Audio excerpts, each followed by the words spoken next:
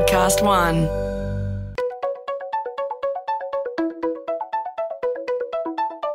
Hi, this is Paul McIntyre. Welcome to the MI3 Audio Edition. I've been a business journalist for 25 years covering the marketing, media, agency and tech sectors. In this series, we talk to industry leaders about the global and local developments that you need to be across this week.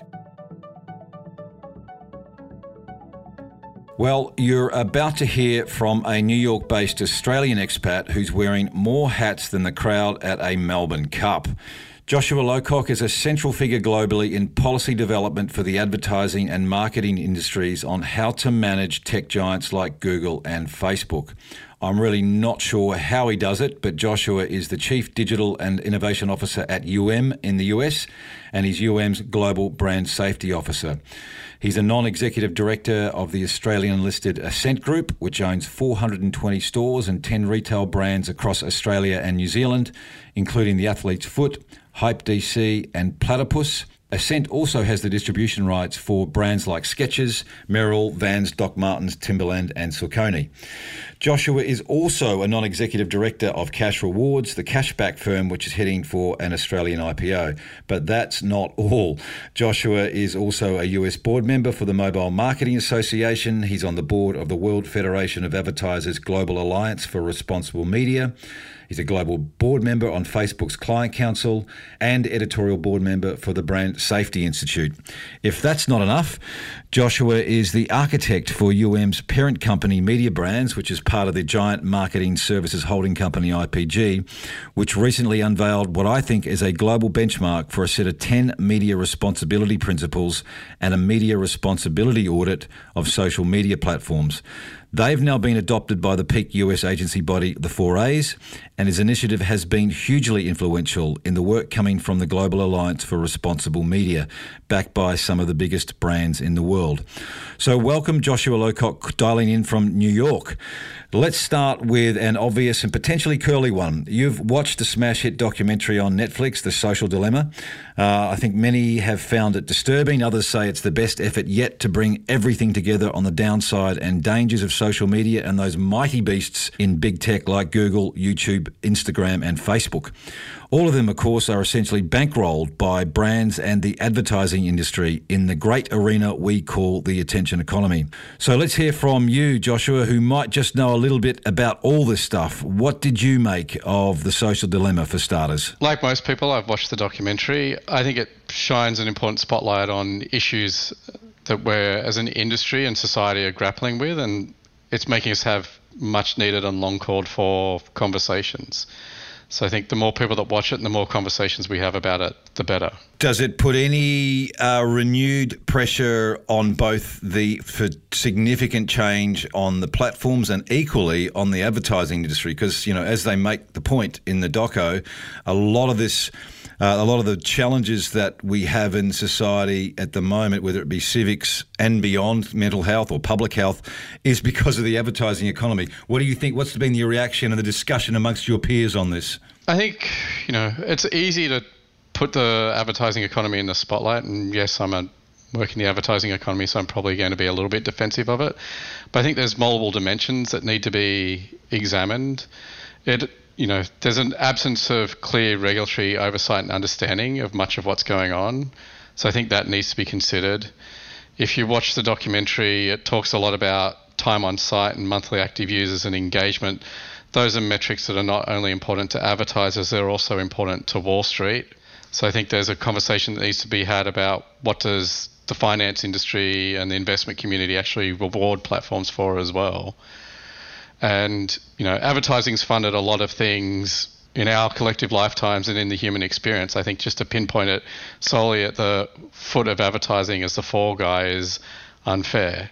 So I think we need to have a holistic conversation about all the elements in play, including, the impact of the data economy as well, and privacy and the unregulated side of much of that throughout the world, together to really solve for this. Fair points, except that even Wall Street when it looks at attention and time spent, that is all still about revenues. And this is not a beat up on Adland, but it's also, I have to say, we've talked last week about this in our earlier briefing. The frustration I've found is that it's very difficult to get the industry to talk about some of these things. And the reality is that the attention economy or advertising rewards attention, and Wall Street follows where the money goes, and the money is being allocated by advertising in this instance. So I take your point on Wall Street, but I guess this gets to the point of behind the walls, Joshua. I guess there's been very, very solid debate in the industry, at least in the US where you are, around these issues. Many are reluctant to talk publicly about some of this stuff, and I think this is where I'm just interested in the depth and understanding and debate that's going on, at least with your peers in the US versus the public debate, because everyone's very careful. Yeah, I mean, that's fair. You know, what people say in private is not sometimes what they say in public. I would counter that with what we've tried to do and what I've tried to do within Mediabrands holistically is introduce this concept of media responsibility. And so media responsibility has actually helped shift the conversation around that, and part of that is a result of the Facebook boycott, and part of that's in reaction to other things. Great point. It does get us to what Mediabrands has been doing with this media responsibility audit. It's probably the first and most robust attempt that I've seen by any advertising and media holding company, network or industry participant at all, really, to acknowledge and address some of these issues at an industry level. We will get to some of the detail on this shortly, and it's really interesting what the principles that you've sort of helped develop. But I guess at the top line is we've seen this before in various guises. As I said, this is probably the most robust.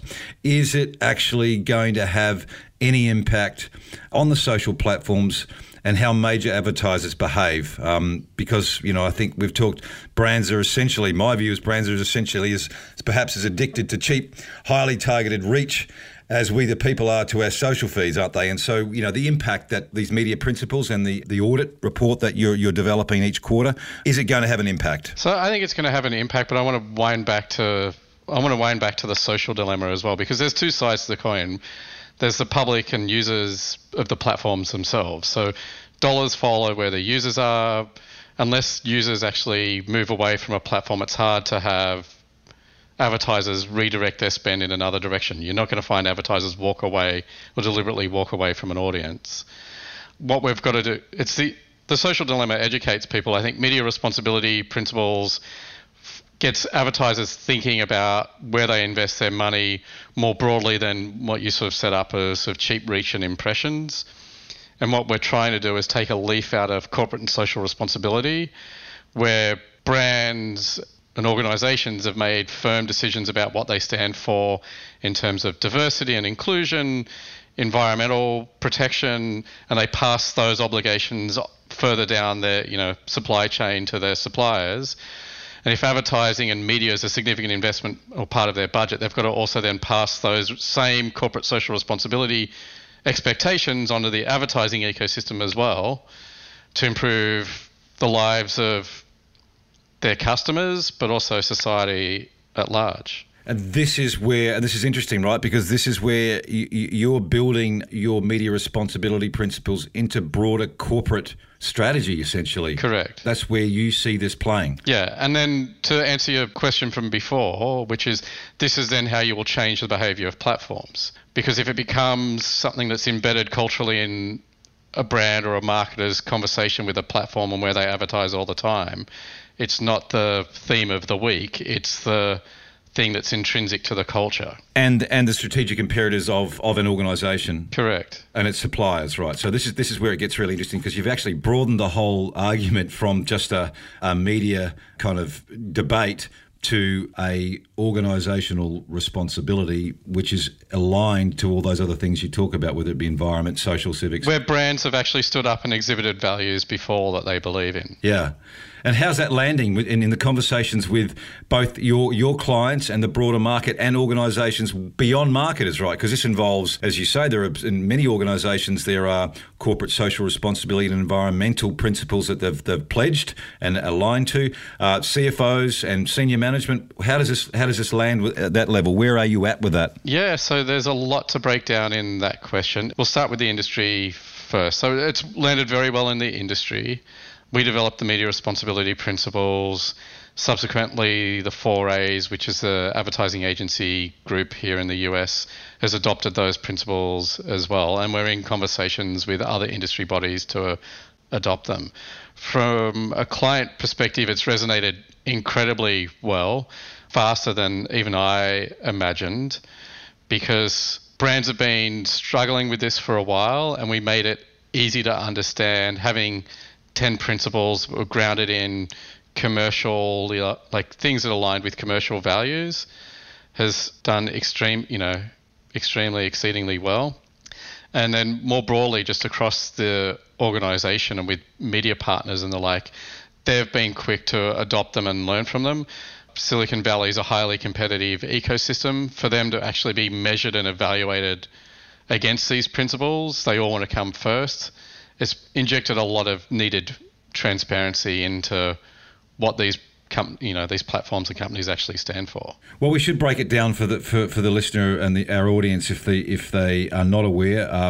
The 10 media responsibility principles are as follows: promote respect, protect people, data collection and use, diverse and representative, children's well-being, no hate speech, no misinformation, advertising transparency, accountability, and enforcing policy. Now that's a massive sweeping list of things that to sort of get your head around and to audit, Joshua. So where is it at? Maybe just tell us a little bit about how you're doing this, and then we'll get back into the implications and what's been the industry response. But they're a really big subject. For instance, children's health, no misinformation. My God, how do you audit that stuff? Yeah, so let's start with misinformation, because that's one where everybody wants to get into a philosophical debate on what is truth, and we've actually really tried to narrow it down and bring some focus to it. So for misinformation and disinformation, and across the entire audit, just to give everyone context, we had about 250 odd questions across the 10 principles, of which then divided into subset questions when partners answered. But for no misinformation, we picked 4 strategic pillars of misinformation that needed to be addressed urgently, which was environmental, election, COVID-19, and vaccination. So we picked non-debatable factual areas of misinformation that needed to be addressed. There's lots of other areas, and I'm not saying other areas aren't as important, but those are 4 things that categorically they align to historical or organizational values. So environmental protection. Most companies have an environmental policy. For COVID-19, every brand that we work with either sells in a store or operates a retail environment. And so they have mask mandates. So you go, look, you don't want your staff, your team members exposed to harm. So why wouldn't you want mask mandates articulated firmly and clearly online? Vaccinations are important because if we want society to operate again, when the COVID-19 vaccine is available, we don't want misinformation about that. And election misinformation, we know categorically that there was election interference in 2016.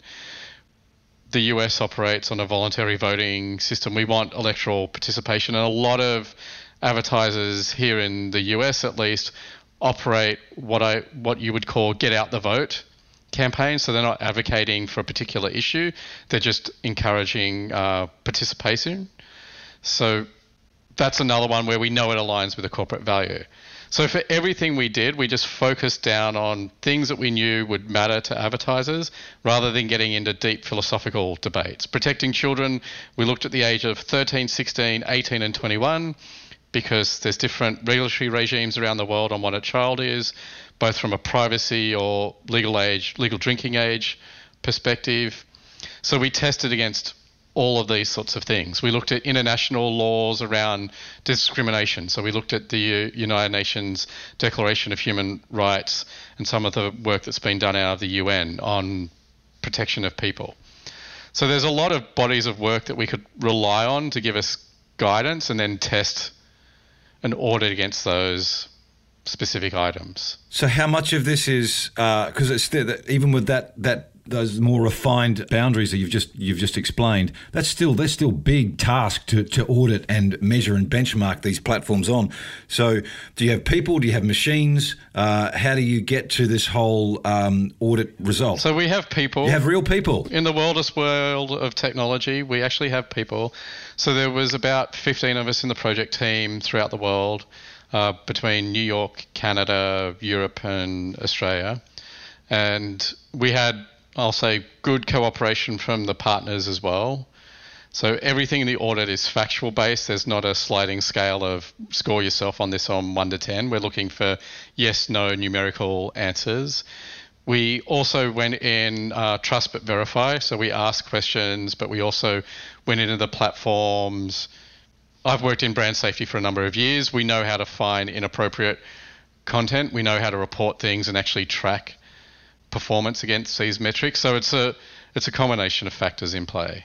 But it's real people doing real legwork. What about, and the final, we won't go through all these 10, but obviously data collection and use and privacy, and that whole issue is obviously clearly on the rise, at least in a regulatory environment, both US, Europe, and even Australia. No doubt you're across the what the ACCC is up to, and the street fight that's going on now between the ACCC, the federal government, and some of the platforms. But privacy or data collection and use and privacy, very quickly, where do you see that playing out in the next year or two, Joshua? Because it's another big trigger, right, for some contention. It's a really interesting one, and I'll throw some controversy out there. It also needs to be looked into in terms of antitrust issues and the power of key platforms, because you can't separate your individual right to privacy. You can't separate from data collection and use, and you can't separate from market power of key players. The advice I give to regulators is you need to be very cautious about driving privacy regulation that just strengthens the power of incumbents and doesn't open up the dynamics of the marketplace. It's a complicated one because it also corners everyone else in the ecosystem. So if I come out and say, look, privacy regulation's not in the best interest of the marketplace, out of context, that sounds like I'm not an advocate for privacy when I'm a firm advocate for privacy. What I do not want to happen is centralization of market power that disadvantages both individual human beings, people, and advertisers, users of the platforms. And that's essentially where we're headed at the moment, even with GDPR, you think, don't you?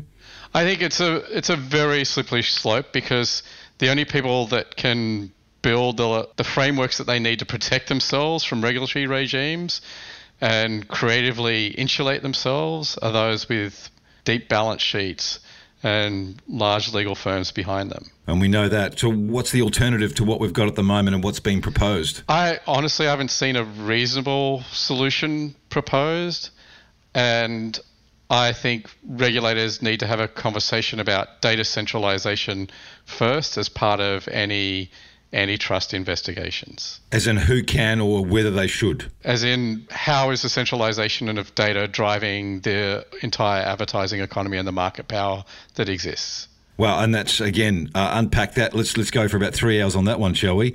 Do you think we are getting, is there any market, any country that's getting close to even asking those sorts of questions or understanding, comprehending that issue? That's a good open-ended question.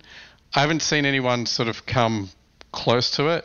I'm potentially optimistic about CPRA, which is the next evolution of CCPA, which is a California-based privacy regulation in the US, and only because CPRA contemplates having an investigative power. Right. And I think an investigative power is going to be important. And that iteration comes through when? That's on it's proposition, I think, 24 in the November ballot. Okay.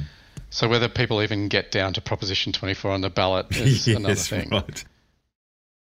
With everything you're talking about now then, particularly in the consolidation or what we would define as monopolies or market power, I do find it fascinating that, if we were having this conversation 15 years ago, market power, and people would be very vocal in the industry about not wanting to give one television network too much market power in Australia over another, and they would deliberately sort of keep them in check by ensuring that their allocation of funds would keep everyone honest. We don't have that conversation, other than you talking about it, by the way. Very few in our industry talk about this now. But what is the implications if nothing happens, if the status quo remains? If the status quo remains, at some point we'll all be working for a subsidiary or part of one of the major monopoly organisations. What Professor Scott Gallo would say, the big four. So it's going to be Apple, Amazon, Google, Facebook, or some of the Chinese players. Yeah, something to that extent. I'm not going to name and shame. I just did, I think. So sorry about that. But that was me, not you, Joshua. So, and the time frame on that, is it realistically, is it 5 years, 10 years? What do you think that looks like when it's basically too late? Yeah, I mean, there's a lot to unpack from there, because there's a lot of other movements that are going on in the US that sort of impact that. So there's Section 230 of the Communications Decency Act, which could reform and change the sector. We know, because from public statements, that the US Department of Justice and state attorney generals are doing antitrust investigations into some of the major players at the moment. That can be a very long haul, right? That sort of stuff. If anything to learn from the Microsoft antitrust investigations, it could be decades worth of work for no outcome. I get back to, it needs to be this conversation around data. Like when you were talking about marketplaces in the Australian, TV and TV laws and anti-siphoning laws and regional and metropolitan markets and the like, a lot of the debate gets around the definition of marketplaces, and I think that's what gets forgotten in the advertising debate today. Is if you're a regulator trying to understand the advertising ecosystem, you will have a discussion about a marketplace and the marketplace for audiences, and do all advertisers have a choice? And you can sort of go, well, TV is a substitute for search, or YouTube's a substitute for cable, and you can have all these and talk about that as a marketplace. What is a fundamental thing that's changed in the definition of marketplaces, or how decisions are made in the marketplaces today, is that data informs the way advertising decisions are made. And so unless you have a meaningful conversation about the impact of data driving marketplace decisions, you're not going to have a meaningful conversation about antitrust and competition in the advertising ecosystem. And that's, correct me if I'm wrong here, but when you talk about the data issue, or I still try to say data, not data, but anyway, well that's another thing. But you're essentially talking about collection, consent, and trading of data, right? So that's the underpinnings, or does it go beyond that? There's more to that, and I'd encourage anyone listening to read Shoshana Zuboff's book, Surveillance Capitalism. Yeah, great book. Because there's so much economies of scale that come from data aggregation and use and extraction of value from that data. It's beyond the concept historically of economies of scale. There's just so much sustainable, defensible, competitive advantage that it becomes impossible to catch up. And that's the bit that I think regulators and us collectively as an industry need to be aware of. So it's not a case of, I could give everyone the same database of the population of Australia, but decades worth of learning and insights and social graphs or search graphs or insights that you build and predictions on human behavior that you're building from that data set are an unassailable competitive advantage. And her book is essentially, the Surveillance Capitalism is essentially a warning shot of where it could go, though. It's not like she's sort of trying to be pragmatic about this, right? I think in part it's a warning shot, in part it's reporting on things that have happened already. So the takeout, but her recommendations are what? Like what is her takeout? Because it is a big book, it's a great book. Yeah, her key takeaway is she was on the social dilemma, which is one that we collectively need to wake up and understand what's happening. And I think the social dilemma helps that, because Surveillance Capitalism, while a great book, is not necessarily bedtime reading for everyone. Yes. And I think the other one is regulators need to act. And regulators need to act with some degree of urgency. You're right, because, in self-interest, even in your self-interest, Joshua, at IPG and some of those other companies that you sit on the boards of, even in Australia, the reality there is that Mediabrands and your parent company and everyone else's parent company, if it continues like it is, you will lose sustainable advantage as well, right, in the data game, because there are other players that have got a whole bunch of natural advantage now. That's a more complicated and what's the future of the advertising industry type question. Love those big ones, though. The reason why I pause on that is there's a lot of other things to unpack on that, because that gets beyond data and the way the friction's been removed from the economy and the way media is traded has changed, so that some media clients can trade themselves, some they can't. The challenge and the value that's ascribed to creative versus media buying to consulting to data, there's just a lot to unpack there. Yeah, no, fair enough. All the more reason why I'll get you back on to have another crack at that one. So, listen, just on those media principles and the audit that you've now conducted, you launched it a couple of months ago now. When did you launch? Yeah, end of July. End of July. How's it gone down in the US?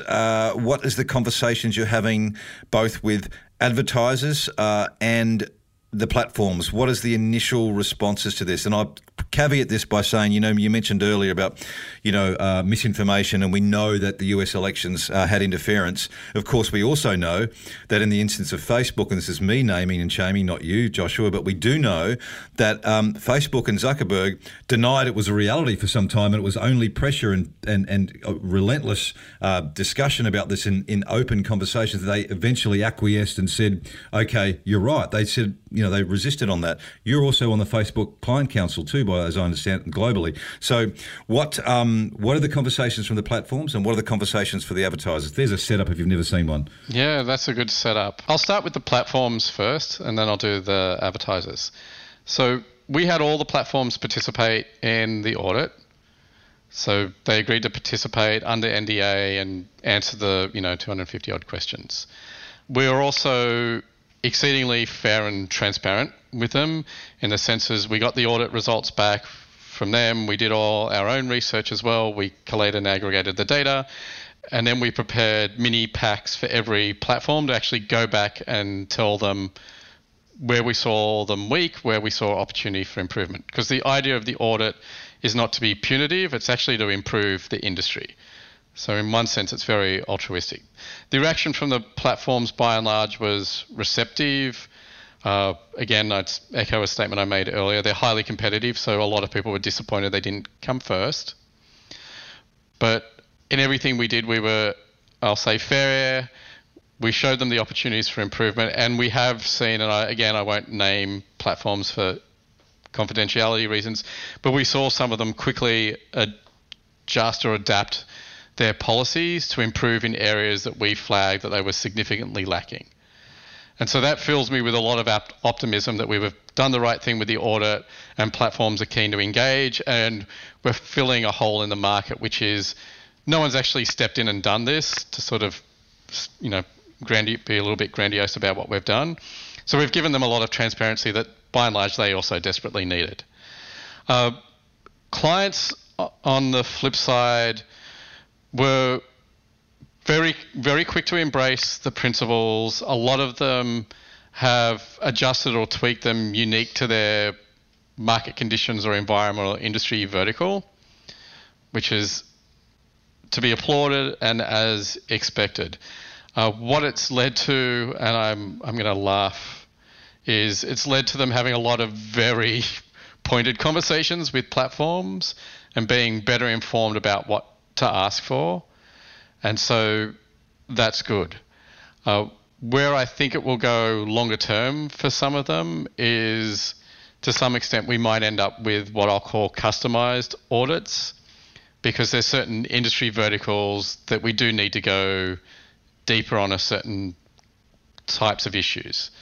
And the only one that I can think of off the top of my head, and again without naming clients, is healthcare. There's a lot of vaccinations, and COVID-19 is just sort of the tip of the spear if you think about what goes on in the healthcare sector. So there's a lot more work we could do on an audit specifically around healthcare. Two things. Has it changed investment or shifted investment around on the advertiser side as a result of seeing the audit results and the benchmarking that you're doing on who's behaving the best or complying responsibly? No media partner has been what I would call punished, as in the sense spend hasn't moved away from them entirely. I think it's led to more thoughtful investment in certain ad products. So it's easy to talk about a platform being a platform, but a platform from my perspective consists of multiple ad products. So certain ad products have now become unappealing or deprioritized. I'm being very diplomatic with my choice of words. I can tell. Yes, you're Prime Minister or President next, Joshua. They've deprioritized certain media types on a platform because they don't offer the controls or there's not the level of transparency we need to demonstrate that they're not causing or constituting harm. And these conversations will be ongoing. One of the things that we've done, to be clear, is the audit only rewards actual work, not promise work. So you don't get a score based on what you promised to do. You actually have to have done it. Some of the partners came back with commitments of what they plan to do in the next 3 to 6 months. And so I'll say the jury's still out, as in we're giving them the benefit of the doubt. Investment might have been slightly adjusted, and we're holding them now accountable to delivering on some of the things they've committed to doing as a result of the audit.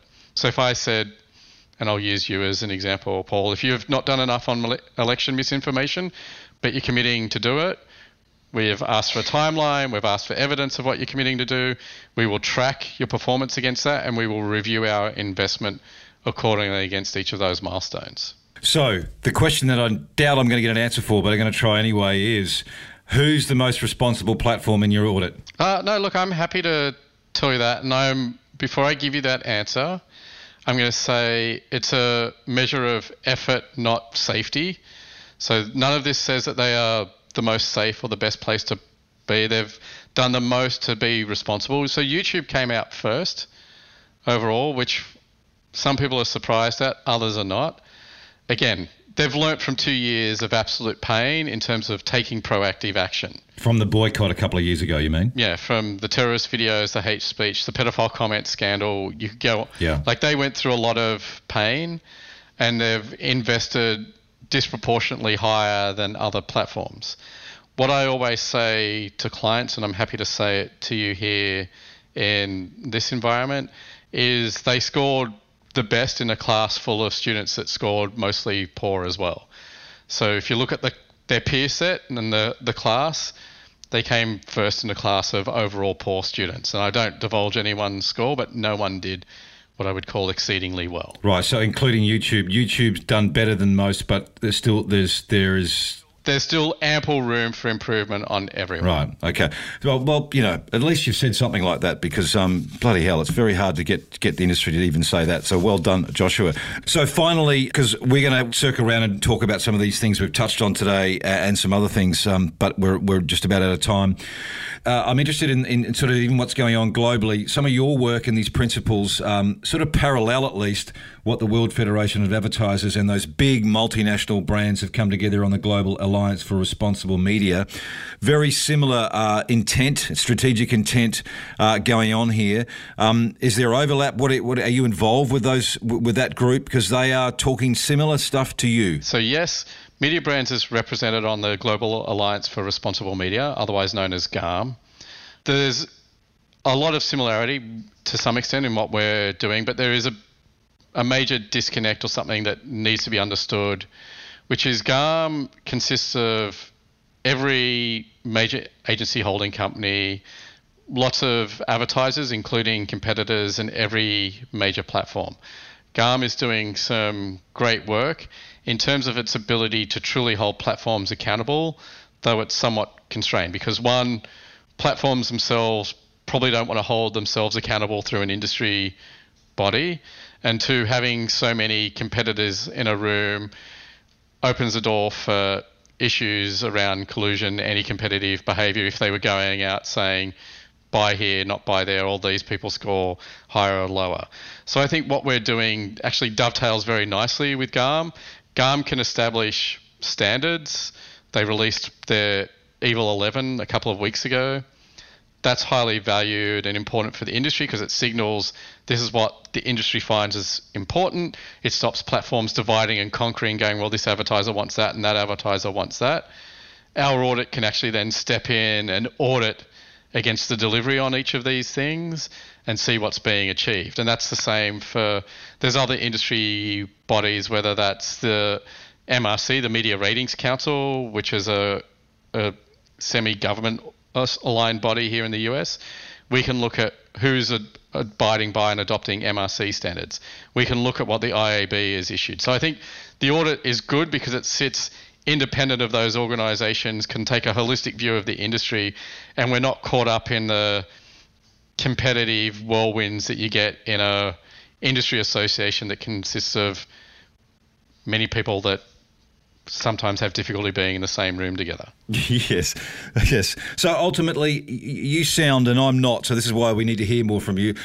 You sound optimistic ultimately that some of this stuff, some of these big issues and some of these things can improve at an industry level and at a society level. I'm not as optimistic, at least without more pressure anyway, because as I keep saying and seeing, platforms and businesses generally, really, without pressure, without the naming and shaming, to be honest, things don't move. The reason why YouTube's, now at the top of your worst class or, average class is because there was pressure put on them, public pressure put on them on a whole bunch of areas which they wouldn't want surfaced. So I guess you're the voice of pragmatism here, Joshua. You believe that things will go okay. I'd like to lean more on the side of optimism and pragmatism. The audit's quarterly, so we're actually in market with our next audit at the moment, and we have a league table, so who knows who will be number one in the next audit, and we're committed to quarterly audits for the foreseeable future.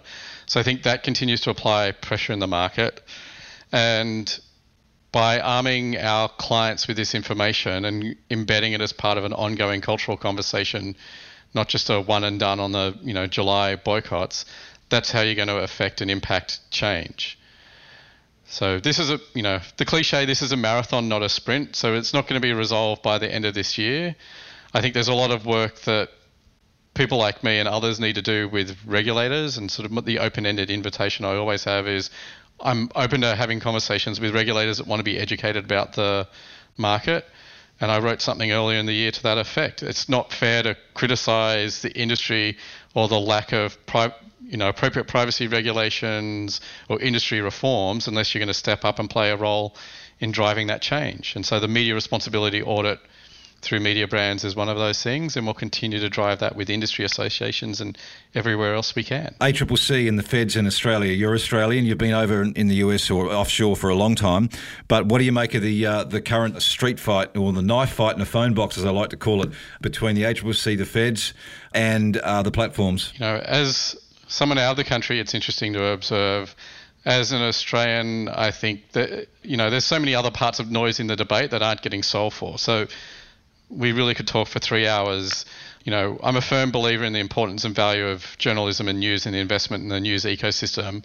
I think the conversations, the debate around that have actually pulled the cart off the rails a little bit, because it diverts from what the real issues are. Which is data, in your view? I don't think it's a non-starter, but I think taxing the platforms almost sort of goes, you know what, we're saying what they're doing is okay, and we'll just take some money from them to try and fix the problem without actually understanding what the root problems in the industry and ecosystem are. And to you, that's data? And I think that's data.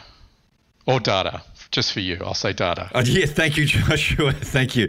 So we're going to end on that, and our next conversation is going to start on that very point, and we're going to get drilled down into it, because if I agree with you that there's a lot of conversation, by the way, that I'm hearing and having with people in the market that's beyond the advertising market, that is exactly your point, and I think we need to surface that. So if I can get a pledge from you that you'll talk to me once more, we will loop around and talk about the big data issue. Do I have that publicly? I'm happy to pledge for that. You just give me a cooey and I'll be there. Okay, great to talk, Joshua. Thanks for your time. Congrats on the effort and the initiative, because it's a start and it's something. Stay safe. I think you're in New York, right? In New York, in Manhattan. Stay safe in Manhattan, and let's talk in the next week or two. Thanks, Joshua. Sounds great.